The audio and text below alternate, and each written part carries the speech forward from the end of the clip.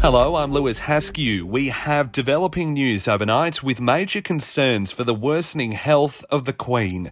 Her Majesty's doctors have placed her under medical supervision with a statement from Buckingham Palace confirming she's comfortable and at Balmoral Castle.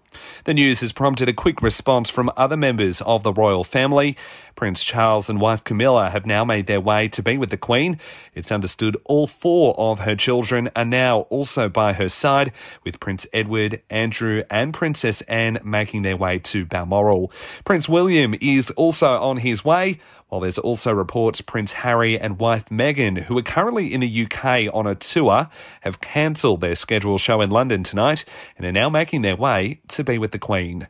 We'll have further updates as the situation continues to unfold, but for now we cross back to Samantha Rose with the rest of today's news. The 18-year-old allegedly behind the wheel of the ute that crashed, killing 5 teens southwest of Sydney, has been refused bail. The P-plater has been charged with 5 counts of dangerous driving occasioning death. The case has been adjourned until November. The local community in Buxton has been shaken by the horrific incident.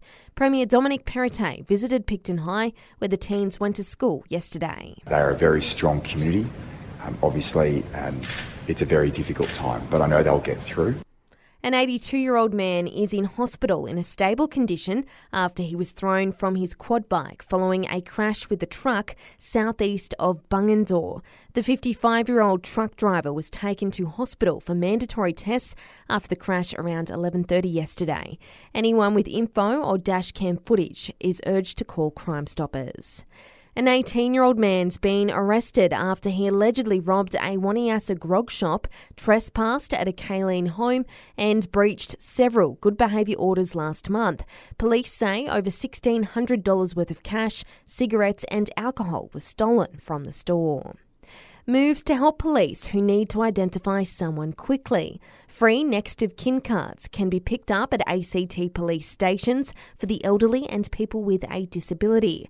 Sergeant Ben Willis says they're starting with 4,000 cards. We're already talking to the next phase, how quickly these will go out, given that we do have an ageing population. And if the take-up is really good, I'll be speaking to my superiors to roll out lots more cards very quickly.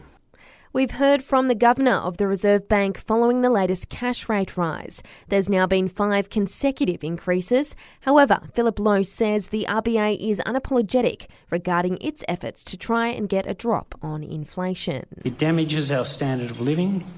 It creates some additional uncertainty for households and for businesses. It erodes the value of people's savings and it adds to inequality in our society. It's a scourge.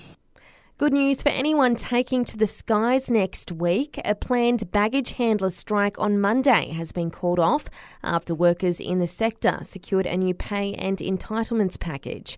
The group asking for a better deal covered 30 carriers and would have likely created headaches for a number of Aussie airports.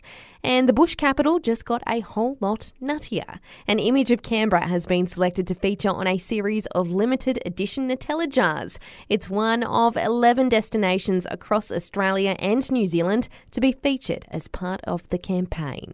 And that's the latest from the Canberra newsroom this Thursday. Check back again tomorrow morning from 7 for our next update.